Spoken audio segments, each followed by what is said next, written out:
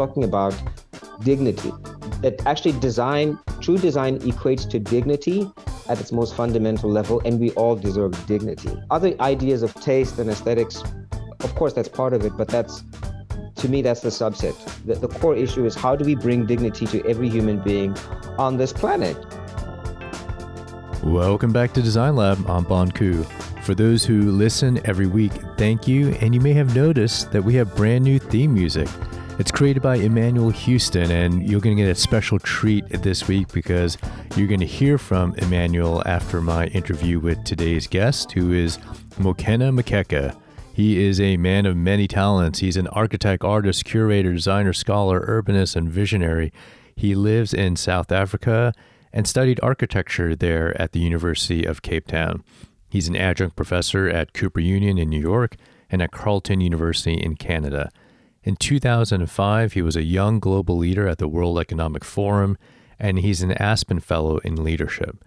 Mokena is at the forefront of thinking on contemporary inclusive African cities. He is currently a principal at Dahlberg Advisors. He's also the founder of the House of Mokeka, a premium lifestyle suite of design and product experiences. He has won international awards with his urban planning firm, Mokeka Design Lab /Works. We talk about design as a human right, how hip-hop culture informs Mokena's architectural philosophy, and how you can understand people through the environments they create.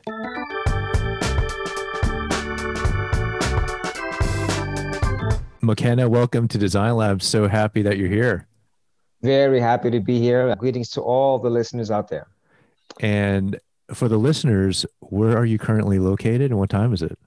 I'm currently located in Cape Town, South Africa. The time is 8 minutes past 6 o'clock in the evening.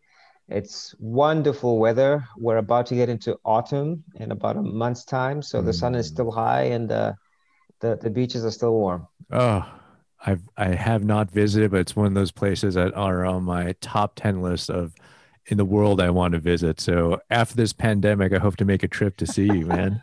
Well, you should come through. I mean, you know what's interesting about Cape Town is it's both beautiful and ugly because it's one of the most equal cities in the world. So you get to see that sort of stark, economic inequality. And at the same time, it's extremely beautiful from an environmental perspective and has extremely beautiful people, so you almost get the whole world in one here. I mean, you see everything. So exciting. I wanted to start off with this question. Can you talk to me about your design journey? Did you always want to become a designer when you were a kid? I read somewhere that at one point you wanted to be an astronaut at one point. So tell me more. You've been digging in the crates if you found that story. I have it. Yeah, geez. So where can I start? I think there may be 4 parts to the story to get me to this point. The first one was, I think I was like 7 years old and I drew a Lamborghini in 3D, but I didn't know it was 3D. So my teacher was like, how did you do this? But I just said, if you look at it from here, you'll see this and that. Most kids draw in 2D, front and back. But I didn't know I was drawing in 3D. So that was the first time that people gathered around my drawing, like, what is this? And then I wanted to become an astronaut. I was growing up in the United States. I had my dreams crushed by a very regressive teacher who basically said there'll never be an African in space. So that dream kind of tapered off quite quickly. And I was too young to rebut it, right? I didn't have the tools or the instrument. A teacher tells you there'll never be an African in space. Oh, okay. Oh my goodness. On to the next. Oh. So I used to draw quite a bit, loved my Transformers and Robotech, so I was always into drawing. Started my own comic book when I was like 10 years old. But again, I didn't know what was design. I just liked to draw. And in high school, I decided that I'd go and become an electromechanical engineer because that was the closest thing to being an astronaut, because that allows you to design airplanes and so on. And I actually had a scholarship to study it in the US. But the way that things work in Lesotho is that the country sponsors you if you're admitted into a course. But at the time, and this is like pretty tragic, at the time, my father used to serve in government, and inadvertently in small countries, you sometimes attract enemies from nowhere. So when I was submitting my forms showing this is where I've been accepted to go and study aeronautical engineering, and, basically it should be a done deal, they then said, no, we're not going to allow you to go to the US you have to pick a different What? country. So I was like, Oh yeah, my but I've already been gosh. admitted. There's not much time. They're like, no, you have to pick a university in the Commonwealth. And there wasn't much time left. So I rush and I apply to a couple of places in the UK. I come back a week later. Again, you're accepted.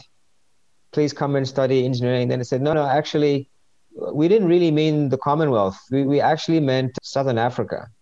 Oh So, wow. and then I was like, oh, snap. And then all of a sudden from there's no aeronautical engineering in Southern Africa, at least at the time. Hmm. There was electromechanical engineering at the University of Cape Town. So I applied for that and I was admitted. So I steadily had all of my dreams crushed all the way. Oh. And then I was doing engineering and realized that I really didn't like it. In all the engineering projects, I was the one doing the concept for the robot, the concept where to make a flying bird. And I would tell the other team to sort out the calculations about gears and so on. And then I realized that's kind of more my space. I was more the visionary in the team. I wasn't the mathematician in the team. And then I pivoted and became just kind of out of luck, sheer luck. I stumbled upon architecture and Hmm. I was actually dared to do it. So that's another weird story. And then I took up the dare and I became an architect. And there I actually found design because there I was like, okay, Hmm. now this makes sense because it's the pragmatic as well as the imaginary. It's poetic as well as mathematical. And it was the first time I found both sides of my brain Hmm. were being used. Because I was very frustrated up until then, where I could be very mathematical or very artistic, but I could never combine the two. Hmm. There was very strong silos. And it's only in design where I found that, I could calculate the forces of a truss and look at a painting and be excited about what my building would look like at a purely aesthetic level. So Hmm. my life is entirely a series of doors being shut in my face and cul-de-sacs and turn back and no, you don't belong here. And I dare you. And I kind of landed on my feet every time. So it's never been a linear, like that story of I was 5 years old and I wanted to be an architect. Yeah. And no. I was completely befuddled by the universe around me. I just bumped my head into many, many doors. That's simply the truth of it. Yeah. And I want to pause because your upbringing is globetrotting everywhere. So correct me if I'm wrong. So you were born in South Africa, raised in the country of Lesotho, and then you went to New York and then went back to South Africa. Is that right? Yeah. I mean, it was a lot of up and down. So my father was the ambassador for Lesotho to the United States And where and is Mexico. Lesotho? Can you describe that Oh, country? Because I think so most of our Lesotho, audience doesn't I don't know know. Oh, about yeah. Lesotho. So Yep. Lesotho is a sovereign state that is entirely surrounded by another country. The only other country that probably has a similar status is the Vatican, but even the Vatican doesn't have the same rights as a full-on sovereign Hmm. state. It is this way because Lesotho is older than South Africa. So South Africa was Wow. formed around Lesotho. And yeah, so my father was ambassador to the US and Mexico at one point, and then to the UN. So we were always bouncing between staying in New York and staying in DC. And came back to do high school in Lesotho. And then after that, came to South Africa to study, as per the story I told you, Yep. where just like weird convoluted circles. So yeah, lots of globe trotting, always on the move. At one point, when I was young, I hadn't stayed at one school for more than 2 years. Learned how to make friends quickly, learned how to deal with loss quickly. Not too much attachment to things, but also like living in the moment. So Mm. you bump your head and something's going to happen. So very fluid, but I don't want to say unstable because that's not the same thing. Yep. Stable but fluid. Yeah. Yeah. And I'm curious to see if you can thread your upbringing and being in all these different environments to your perspective and work as a designer. Is there a Yeah. correlation there or is there an influence? There's an absolute correlation. Absolute correlation. I think, so some of my earliest memories, oddly enough, are architectural. I still remember being Mm.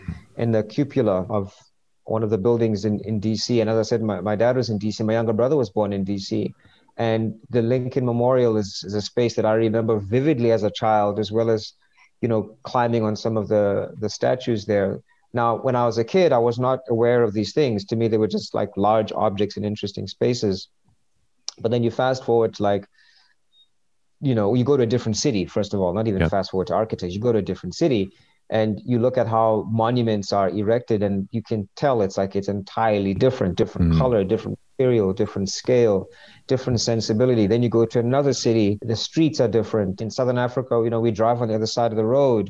So, everything like so Yeah. what happens is your visual language is enhanced because you're consistently confronted by all these different sorts of things. Now, it took me a long while for me to grasp what was actually happening. It was only when I was designing that I realized I actually had a pretty strong vocabulary that I could draw upon for a range of things. I loved manga. I loved early hip hop. That also came out from New York. Yeah. So growing up in New Rochelle and hanging out in Queens and everything, whole hip hop culture and graffiti and the way color was used and form. And then when I was doing architecture, there's a period called deconstruction. It's a period pretty much between the late 70s and the 80s when architects were basically deconstructing buildings, like breaking down things to their primal forms. And I remember telling my teacher, I said, this is hip hop. And she's like, what do you mean? I said, hip hop deconstructs English language. It reassembles words into different combinations. And this is what deconstruction is. And she didn't have any idea. She was like, whatever.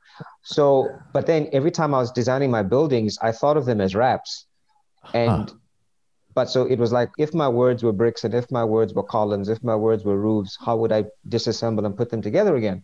And it worked out, and I realized I probably would not have had that insight had I not been exposed to hip hop culture. And the reverse also informed me, growing up in New York, right? And then you go to Lesotho, which is, probably I hate this term, poor country. It's one of the most unproductive terms you can use for anything. But let's just say that it's an impoverished nation that's in dire need of resources.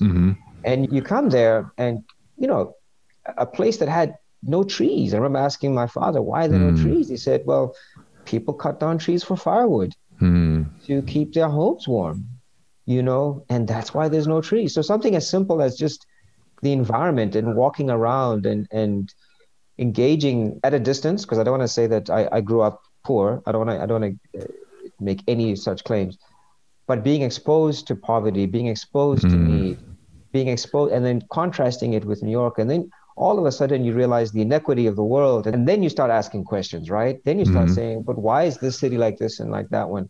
And then it starts getting down to design. And that's when I started to realize, well, design is politics.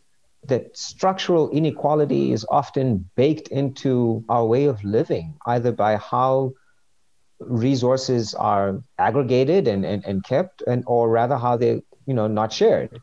So all of that stuff fed into my thinking about design. In fact, I would not be who I was if it wasn't for all of these eclectic, strange, rebuttals, being told no for various reasons. Either I was Black or I was African or I had the wrong surname, whatever. And then learning to kick the door down and saying, well, actually, I want to be in the room. And then sometimes getting kicked back out, right? It's not always a success story. It doesn't mean you kick the door down and it's all hunky-dory. Sometimes you get thrown right back out. I know that feeling.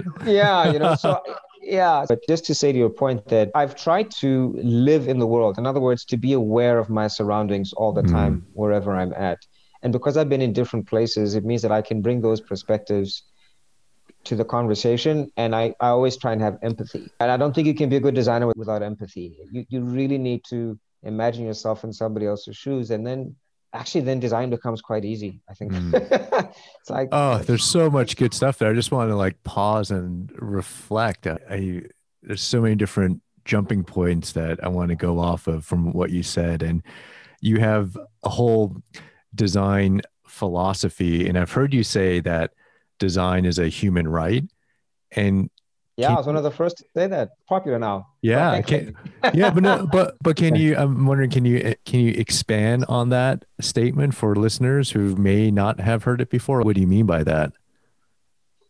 Well, I'll tell you where it came from. So as a quasi scholar of history and you look at the UN Charter and, the rights of children, etc., and all the amazing work that was done in the early 1920s and obviously post-World War, like this real progressive movement around around what are rights, you know? But it just struck me that we lived in a world that the law often spoke about rights in a very material way, but not so much in a qualitative way. So I was thinking, who's saying that if you're in a shanty town in Lagos or in a favela or in Kibera in Kenya, who's actually saying you have a right to a well-designed environment? Now, for me, that says two things. One is that design shouldn't be the preserve of the elite. So it's not as if everybody lives a particular way, and then if you're very wealthy, you get a designer. Yep. And it's also because practically a lot of the things that are around us do exhibit good design. You know, a traffic light, the elegance of red that says stop and amber that says pause and green that says go. It is a design right that almost anybody should be able to engage with the traffic light and not know a language, but understand and be safe. So to me, design is about how do we make sure that every human being has a minimum level of, I don't know, quality of life. And that means that we need to care about design. Also, it's political with a small p, which is to say we cannot live in an unequal world and think it's okay, or that it's merely because person X is poor and person Y is wealthy, then it's okay. Like I have no problem with access to opulent architecture. If you want to buy the most expensive car and you want to live in a 6-story mansion, I'm not talking about that level of design. I'm talking about dignity, that actually true design equates to dignity at its most fundamental level, and we all deserve dignity. Other ideas of taste and aesthetics, of course, that's part of it, but to me, that's the subset. The core issue is how do we bring dignity to every human being on this planet, you know? And for example, let's talk about, vaccine equity. There was this ongoing debate about different countries having lack of access and others having more access to vaccine. One would say, well, is that an issue of design? I would say, yes, in a way. The economy can be designed, and you can design the policy that allows for equity to be put. Yes, it is a question of design. If one says there shall be dignity for all and access to vaccines for whatever, polio, measles, rubella, COVID-19, to consciously make that happen is an act of design. Yeah. And that's what I meant. 100%. There's a lot of parallels between health and healthcare, that health is a human right. I think most countries on this planet believes that, except for the United States, where I live, that we don't believe health is a human right. That's why insurance is linked to it's a commercial product. It is. I'm well aware. All you go to the US and you switch on the TV and 30% of the advertisements are pharmaceuticals. You go to South Africa, Europe, it's maybe less than 2%, which shows you the impact. Just watch advertising. Just the amount of advertising for medicine tells you. It's a symptom of a perversely designed system where we do not believe that health is a human right. But most people don't realize health is design. Healthcare delivery is design. There's someone making those ethical decisions and building that framework around these principles, and you 100%. Get a poorly designed system. 100%. And I think the part of the problem is that people assume that design is always conscious. I actually think a lot of design is unconscious, but it doesn't mean it's not design. What do you mean by that? So, for example, there's high design, which is a sort of pedagogy and a sort of rigor to it and so on. But let's say let's look at a housing policy for argument's sake, right? And in this housing policy, for some economic reason, public space is taken out of the equation because it's seen as it's not generating a revenue. We need more apartments, and those apartments over time eventually become ghettos. Those ghettos eventually become places where, because of lack of really, progressive human interaction, people become unhealthy. Maybe they stay in their apartments the whole time. They're not walking out.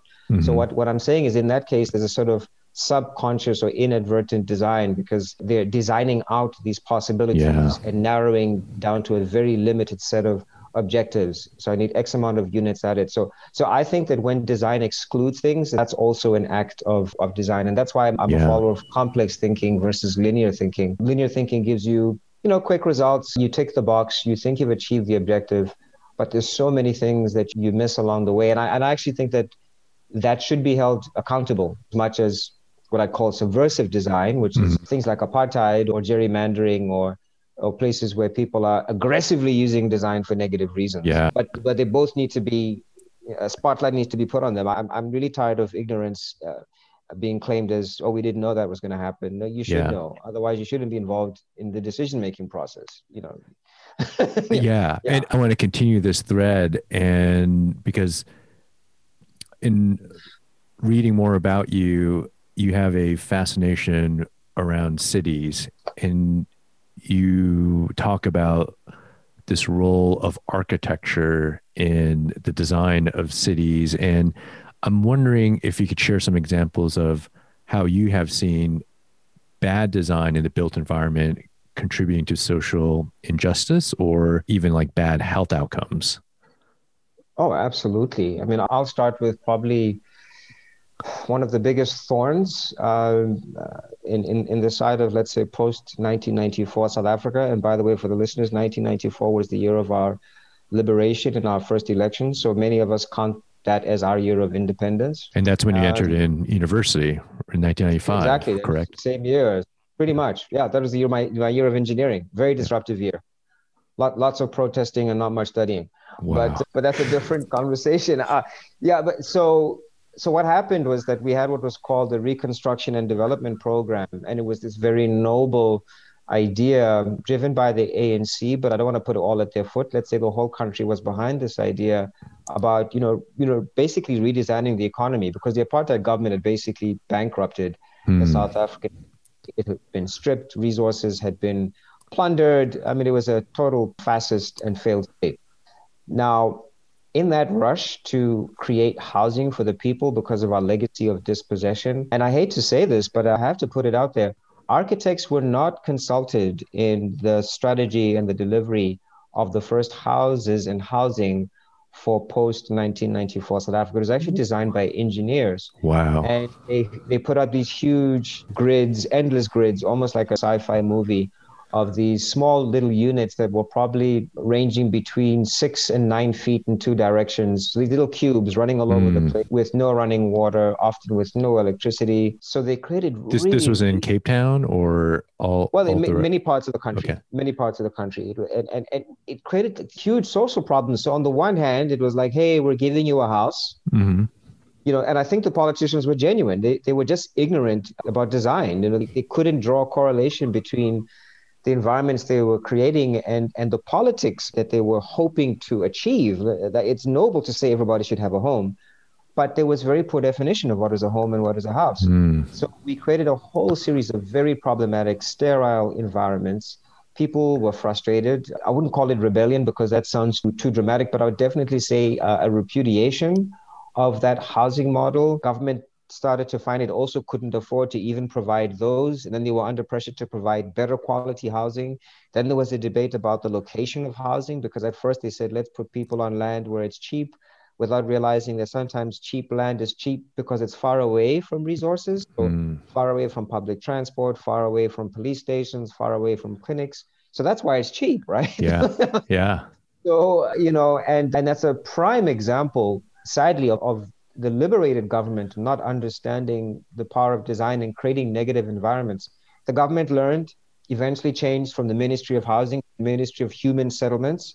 So they started to click that, it's not just about housing, it's about public space, it's about parks, it's about schools, and that housing can't be divorced from human settlements, right? So we have stark and many examples where what I'd call muddled thinking that is suspicious of the creative dimension, and thinking that, that basically you can design communities using a spreadsheet without even considering the humans who live in those communities. Exactly. So that's a prime example of, and we're still fixing that now. We, at the same time, South Africa is a huge success story in terms of getting people into the middle class, and we can debate if that's something to aspire to. But I think we moved 25% of people who were in dire circumstances into the middle class within a 10-year period.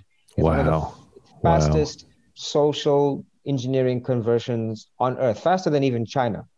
So there's also a lot to be proud of, that we have the beginnings of a more equitable society. But yeah, we've made a lot of mistakes along the way. For me, there is a direct correlation between cities, urbanization, politics, housing, and quality of life. And you asked about architecture. I mean, as I said, it's a human right. So I believe even if it's a small little unit, you know, care and empathy, the word I used before, like I always used to say to my students or to anyone, I said, okay, is that your design? They say, yes. I said, would you live there? No. Well, then it's not a good design. So go start again. Yeah. like don't other the recipient or the subject of it. Don't other them. Put yourself in their shoes. Yeah. Imagine crossing that street. Imagine being in that neighborhood. Yeah. And then you really shouldn't have a problem unless you're a masochistic. Then maybe we have some other issues to discuss. But Yeah. And I've just been fascinated by the role that architecture can play in designing healthier communities, because of these design decisions have long-lasting impacts. If you build a bunch of houses in a neighborhood that's away from public transportation, that is near toxic dumps that happen a lot in our poorer communities in the US, and there's no access to green space, you have probably put that community at risk for having lower lifespans, because you have designed in poorer elements of the social determinants of health, and that you've almost kind of screwed up a community before that community even moves in by those designed intent. Completely. I'll give you an example of this. A friend of mine, an amazing Professor Mabel Wilson, who teaches at the graduate school at GSAP in Columbia. And she shared a drawing with me just the other day where she showed redlining maps, housing areas, and the almost perfect correlation between that and higher incidences of suffering due to COVID-19. This is kind of what I meant before about unconscious bias. I'm pretty sure when those gerrymandering maps were being produced and so on, and the redlining that was being put in place, that they did not anticipate there would be such a thing as COVID-19. Of course not. Yeah. But there was, I would call it a subconscious segregation or separation of opportunity, in which you don't quite know the outcomes, but you do know if you do this, and you put it this way, this has a higher likelihood of success and this one has a lesser likelihood of success. And to that extent, we as human beings can never fully grasp the full extent of those decisions. So to this day, the legacy of apartheid planning, which goes back to 1913 and 1948, far exceeds, I imagine, the imagination of those urban planners. And that's what also worries me, because to your point is that what we do, particularly in the built environment, echoes for generations. This isn't a fashion show where you change next season. It's not ephemeral. It's stone, it's mud, it's steel, it's wood. It sits in the ground and it endures. I mean, there's a reason why when we study civilizations, we look for their architecture, because that's how you understand people. You look at the environments that they create. That's fascinating. That's what lasts longest. Yeah. That's how you project the future. The first thing you do is you describe the architecture of the future if you want to show the future. So not many people are aware of it, but it's like this spine that gives us ordering to civilization. We read buildings and then we kind of know where we're at. Here in the US, Black Americans have been dying at 2, even 3 times the rate of white Americans. Yeah. And you could probably follow the thread of structural racist policies in housing in the built environment, and how that has contributed to that discrepancy of lifespans that we're seeing during COVID-19. This is a symptom of something that happened decades ago of racist policies influencing housing. And just because those policymakers may not be quote unquote racist, have interpersonal racism, but that there is decades of structural racism in our policies that have created these conditions for certain Americans, especially people of color, to experience worse health outcomes. I completely agree. And, I mean, we could talk for hours on this, because there is, you spoke about health. I also want to talk a little bit about mental health and well-being. Tell me more.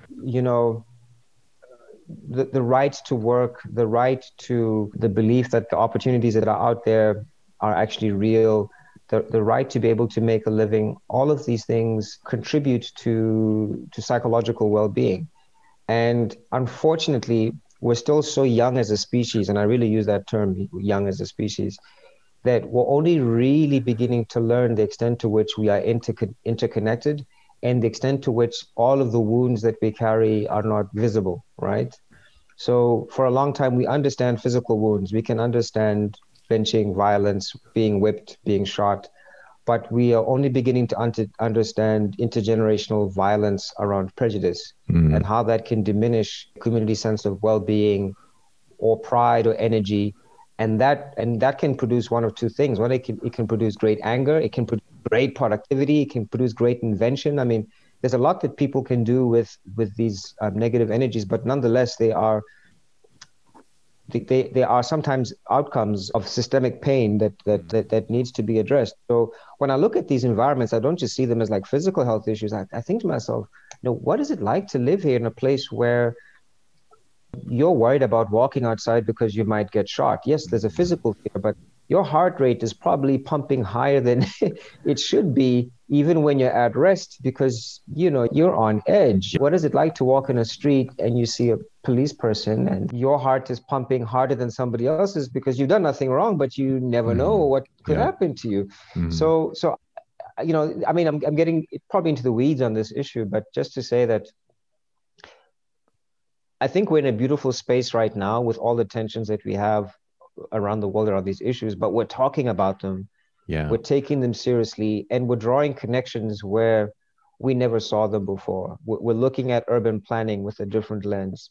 We're looking at the role of architectures, not just for elites, but as for everybody. We're thinking of public transport and saying, how do you reduce the amount of money somebody has to spend on public transport? In South Africa, the poorest people, again, I hate that word, but the poorest people are spending sometimes between 40 and 50% of their income on transport. What? That high? Yeah, because they've been delocated from places of work. I'm not joking. So you can imagine making those choices where your transport is almost as fundamental a choice as food, but you have to get to work.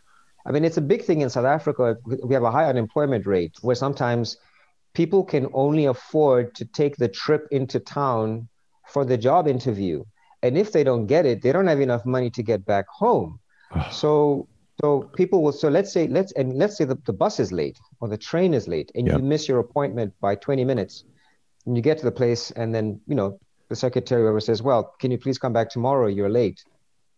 That person doesn't have the option of coming back tomorrow. They've literally spent their week savings to come to the interview. So little things like that, which again, once you put yourself in the seat of that person, you think differently, but not many people even realize.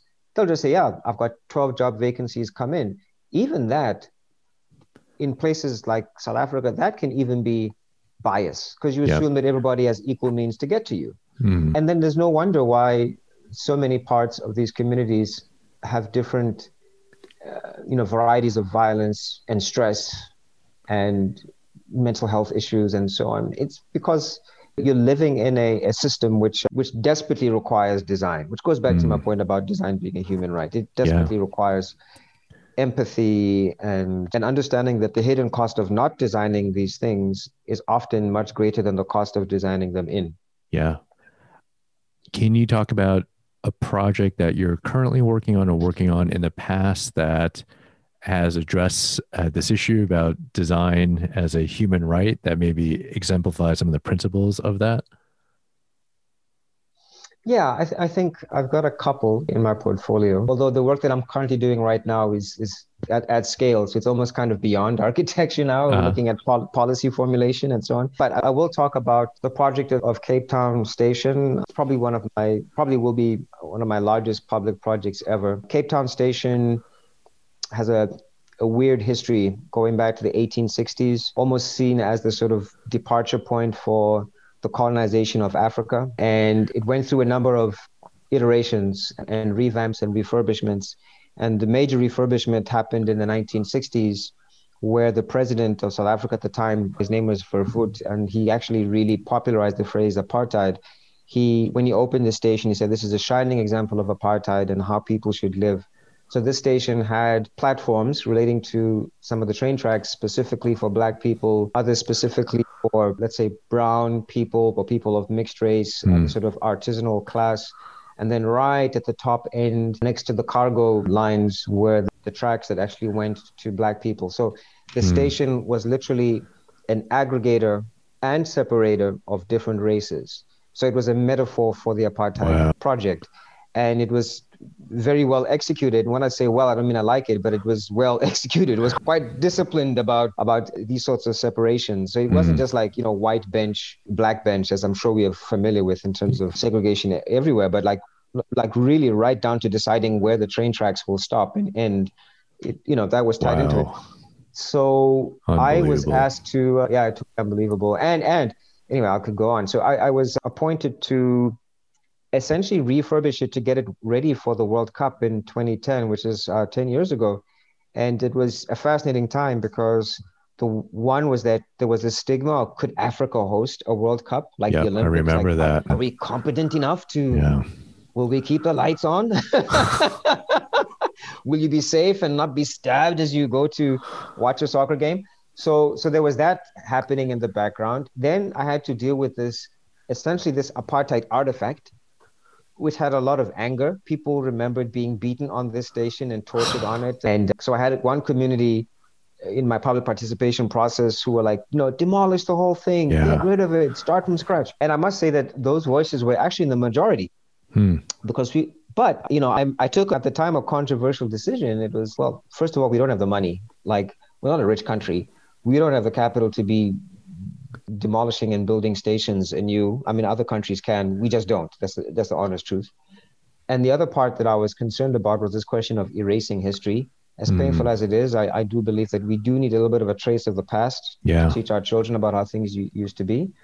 But then what I decided to do in terms of this notion of design as a human right, I did everything within my power to break down all of the instrumentality of that design. So I couldn't change the train tracks, but I could certainly change the way the bathrooms work. I could change the way that the concourse worked. There were like only 3 entrances in the building, and it was designed for bomb threats and threats of the Black populace running in. So it was designed almost in a fortress way. I totally ripped it apart and I said, well, I want this to be a permeable building where anybody can come in.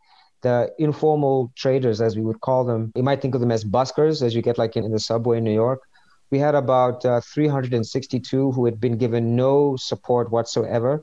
And it was the largest informal market in the city. I ran a public participation process. I mapped each one of their needs and requirements, designed a new market for them, provided structures for them, gave them lighting, gave them benches, gave them a whole level of infrastructure, which they didn't have before.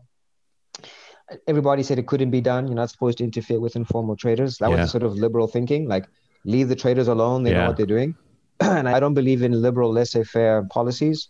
So I was quite interventionist, but it was also because I had an aunt who was an informal trader and she used to like sell herbs by the side of the road into her old age. And it just struck me that, she just never had enough money to just buy a table. She was like into her 70s, just using cardboard boxes. So when I was telling the station, I said, we have to provide infrastructure. Like, yeah, it's so expensive. I'm like, you don't understand. They don't even have a place to hang the shirts that they're selling. Like, just it costs you nothing. For them, it elevates them and gives them dignity in their day-to-day life in a way that you can't even quantify. Yeah. You're designing the conditions for them to thrive. You're not telling them what to do. You're just providing that foundation. 100%. And everybody said, no, they're going to reject it. And it took off and it went well and it's still going well. Aesthetically, the building hasn't been maintained by the client, but this is often a thing. But in terms of those principles of like inclusionary design, yes, I had to think of a building of Dutch tourists coming in and wanting to walk to Cape Town Station. And I had to think about signage that was not bilingual or multilingual, but I had to address, let's call it, the world-class concerns that you would expect from any airport or any station around the world, of course. So I did that stuff. But then I also had to address the issues of our own place and our own inequality and so on. And I produced a building that I'm still proud of to this day.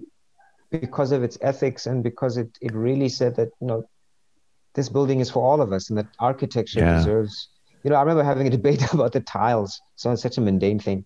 So one person in the client body is like, why putting such nice tiles in the concourse? And I said, why? He said, because it's mainly the working class who use this station. So that was like, what? So I'm like, first of all the more reason for us to put in good tiles for them, A, and B, if you want the so-called upper class to come here, then why should I create a station for a particular class? I want to create a plaza where anybody could come in. You could be in a suit, you could be in your overalls, you could be a skateboarder. You need to be included. Yeah. And to me, I think it's a one modest way of trying to say it's that design is a human right. And you're designing dignity for anyone, regardless of their social class or their racial or race identity. or religion or exactly. We're all human beings. I can't wait to visit, and I'll post about it as well when the show gets released. That's so exciting. I could talk with you for hours. We're running out of time here. I want to end with, I'm curious to know how South Africa or Cape Town and you are doing during the pandemic, and curious to know what your perspective is on us in the US and our response to the pandemic, where we've had over 500,000 deaths. We've had probably the best healthcare and public health system in the world, but we've been decimated by this novel virus. And, we have enough vaccines by the end of May to put in every adult American, and yet we can't even roll out this system. And there's still so many of us dying. So I was curious to know other people's perspectives who don't live in the US and how you and your country is doing during this pandemic. Well, I have a lot of bias because having grown up in New York and for a long part of my life thinking I was American, literally, doing the Pledge of Allegiance day by day at school. Mm-hmm. So when I saw what was happening in the US, I honestly was hurt. I'm not exaggerating. It felt like it was my own country, people dying and so on. So I still feel that way. I think what struck me, though, is also having been to the US and studied American history, is that what we're seeing there is really a fundamental dichotomy that goes to the heart of how the Republic was created. When the founding fathers created the Constitution, a lot of it was about, life, liberty, and the pursuit of happiness. And a lot of it was a repudiation of the sort of collectivism or even control of the United Kingdom. So America is really based on this notion of individualism and freedom, and the extent that personal agency is enough, and that I have the right to make the decision. And this goes for anything, the right to bear arms and so on. And that philosophy worked very well when the country was vast, young, expansive, with lots of room, so the impacts of the individual could be contained. That has changed over the last 50 years. If indeed the last 100 years, as America has become more dense, more heterogeneous, or, from a cultural perspective. So when I see someone saying, I have the right to not wear a mask, I understand philosophically where that comes from. I was taught that as a kid about your rights as an individual, and you can seize the world and do what you can do. America is a place of opportunity. But there's a point at which the rights of the individual cannot be larger than their responsibilities to the collective. Mm-hmm. And what's happened, whether it's the really poor, and I don't want to get political now, but I still think it was poor, the previous administration's approach to dealing with COVID, because it was, again, no, let the state do their own thing, like this sort of laissez-faire, because that's the philosophy, they'll take care of it. But there's a certain point at which the state has to be the state, and the citizen has rights, but the citizen is in a compact with the state for the state to perform. And I think that America is struggling to understand the distinction between the duty of the citizen and the duty of the state. Mm-hmm. And why there's a reason that there's one army which controls, and not everybody has their own army, and why, yes, a state might have the right to determine its own, let's say, voting procedure, but at the same time, there's still a bigger collective. So when I look at what's happening with all of those deaths, I think it's 500,000 people too many to die for a misplaced sense of individual agency. Mm-hmm. I think life is far more important. I think that it is still a union, right? It is. You have states and with great autonomy, but it is still a union. And in many ways, this fight that we see now is, to me, it's almost like what the Civil War was about, when America was struggling between this conception between Confederacy and Union and the right to do your own thing versus Lincoln's position that no, actually there's a collective picture here and the collective is more important. Yeah. So I look at this tragedy. I don't just see it as, oh, poor planning about medicine or this. It's actually a fundamental cultural schism that is not allowing people to engage with information correctly. Yeah. Because the underlying subtext is this deep-seated narrative of, I have a right to die. I'll take off my mask, leave me alone. But there's so many of us around you that your right is now affecting my rights. Yeah. Like you aren't out in the mountains without your mask. I mean, you're in an airplane, right? I know. You're in Walmart. No. Your rights are limited here.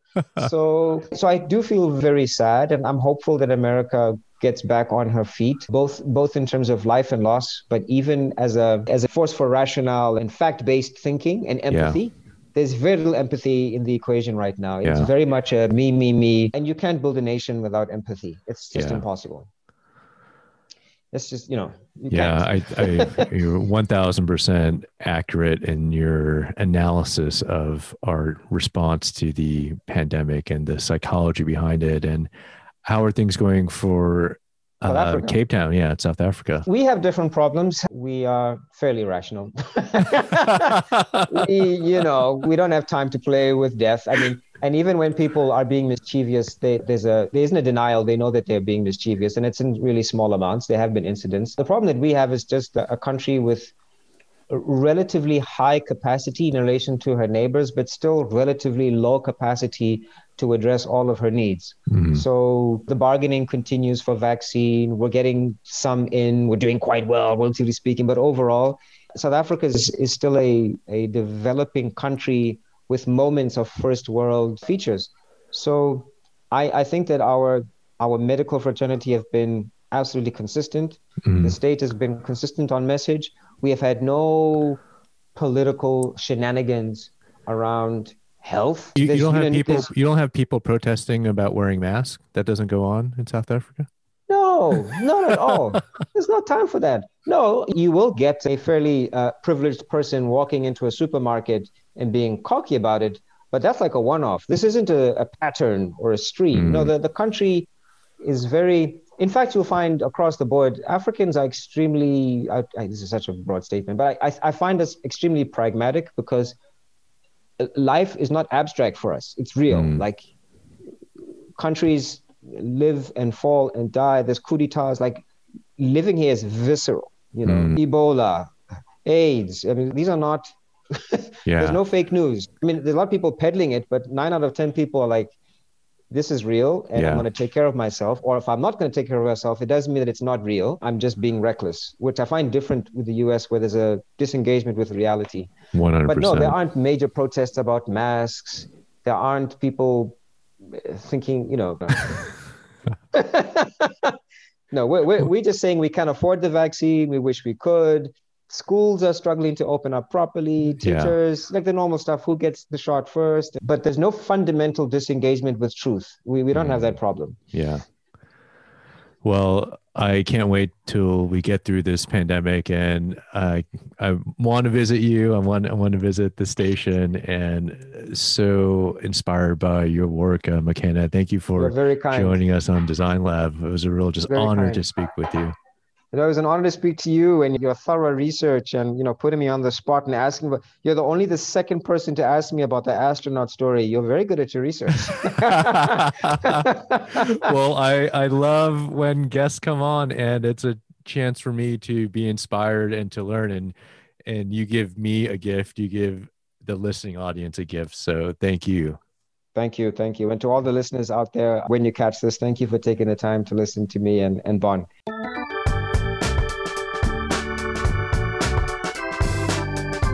That was my conversation with McKenna Makeka, and now I'm joined by the producer of Design Lab, Rob Puglisi. What's up, Rob? What's going on? So we use this time to reflect upon what we heard and maybe apply some principles to our lives or make some observations. What stuck out to you in that conversation with McKenna? There's so much good stuff in that conversation, from the discussion around design as a human right. And then I've Love never that. heard somebody call architecture as the spine of civilization. That was really enlightening to me. Yeah. And even just think about the pandemic and thinking about how that relates to architecture. We touched on it a little bit, but we could take a deeper dive on the role of architecture and how that has played out in pandemics and health outcomes. So much to unpack there. And I love getting his analysis of the pathophysiology of the pandemic from a South African perspective. So that was just fascinating. McKenna really does a great job at unpacking these topics and making them very understandable. When he started talking about how, what do we look back on when we're looking at old civilizations? We look at their architecture. And I mean, it's kind of obvious when you hear it, but you start thinking about that and it immediately makes real to you the power of architecture, how so much of our world and how it's shaped has everything to do with how we live, right? And that goes into design, that brings in all of these different things. During the pandemic, the communities that have been hit hardest are those communities where there are a lot of essential workers. They have to take public transportation, and especially for those who have to travel long distances. And the only way for them to do that is by train or bus. They've been exposing themselves to the coronavirus because they can't stay at home on Zoom all day like most of us. And where you live, your housing situation has really impacted your risk for being infected by the coronavirus.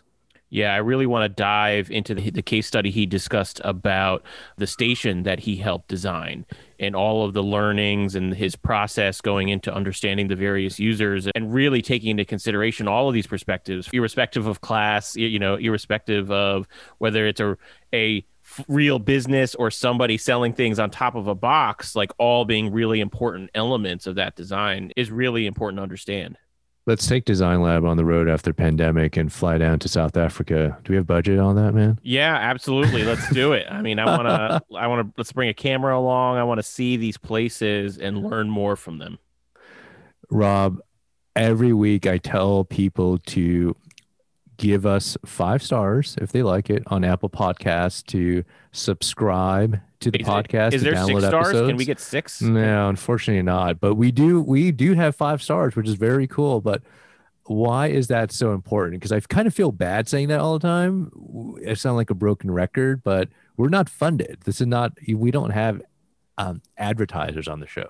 That's right. And we want, the messages of our guests to get out to as many people as possible.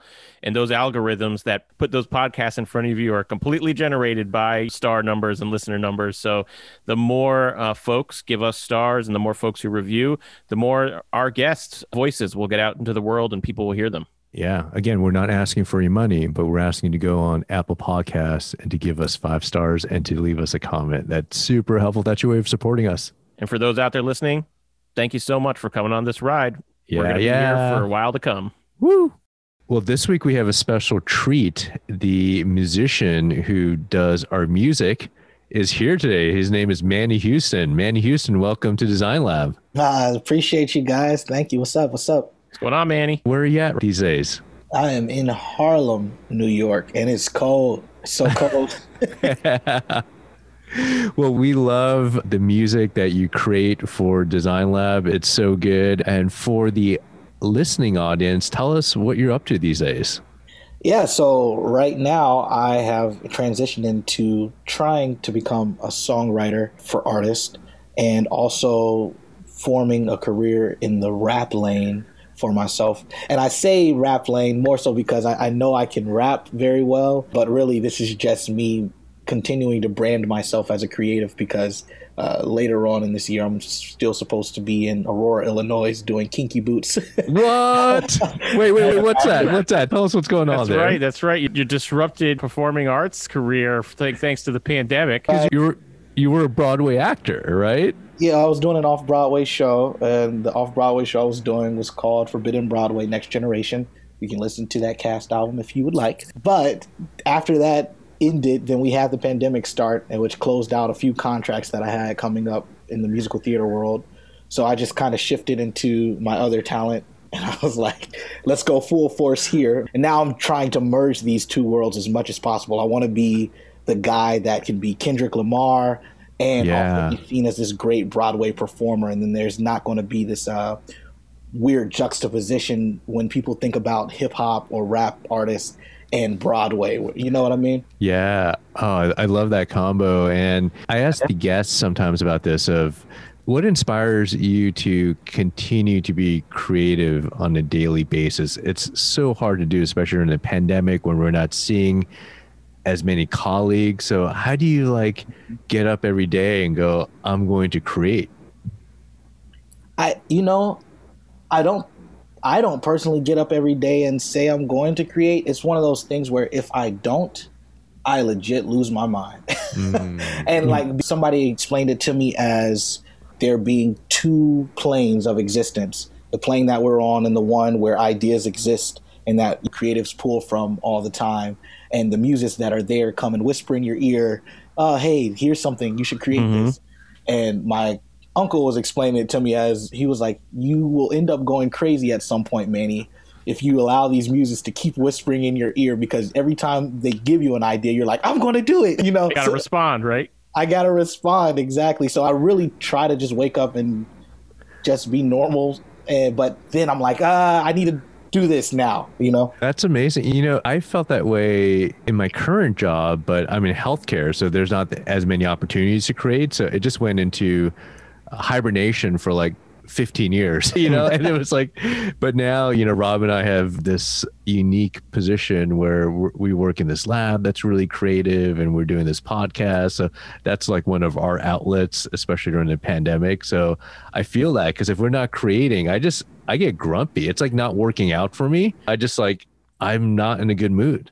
And one of the most exciting things still is when we get to work with creative people, like really creative people like yourself. I really look forward to it. It's so great. That's my goal, Rob, is my big goal. If anybody ever asks me, what are you trying to do? I want to be known as the guy that you call for anything relatively creative at all. So at some point, I know I'm going to be in Design Lab working with you all. I'm not sure what it's going to be on, but I know I have to be in there at some point because I've listened to everything that you all are creating and all the conversations you're having, and I'm like, I have ideas too. Let's go. Oh, that's so amazing. I love your Instagram. Your stories are some of the best. They bring a smile to my face. And where can people find you on Instagram? What's your handle again? My Instagram is at the Manny Houston, and Houston is Houston, like Texas. Now, tell us about some of these projects. I feel like you tease them a little bit on your Instagram.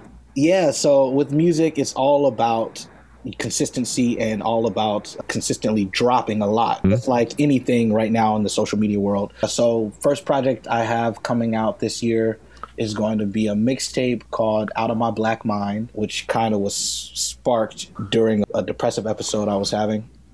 After that, I'm going to have an album or EP coming out, which is called Miles from Home. I wrote that last year with a producer from Istanbul. And it was really cool. The whole story behind how we met each other and then created this completely over Zoom is a lot of fun. So that'll be coming out in April. And then the big album that we'll be dropping singles from throughout the year, and the release in August is called Young Black Peter Pan, which is going to be a very largely political album, but it's focusing on the mortality of young blacks, where we understand that Peter Pan is a story that is based around being young forever and never wanting to grow up. But the understanding that many young black kids don't have that opportunity. They have to grow up quickly just based off of situations. And so the only way you're able to stay young forever when you're black and living in certain environments is if you die at an early age. So R.I.P. Tamir Rice, you know? Yeah. So, and what kind of sound, what can we expect from the sound of the album?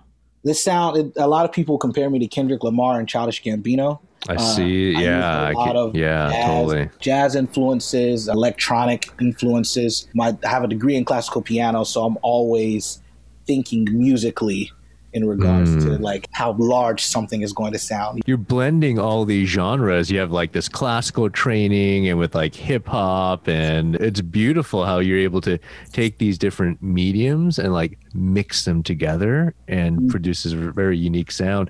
Where can we find these albums? Are they going to be on Spotify? Yep. We'll be pushing them to every single major digital platform, so Spotify, Apple Music, etc. If you follow me, you'll know when these things are coming out. I've already been teasing some of the songs on SoundCloud. If you want to look me up, where can people find you on SoundCloud?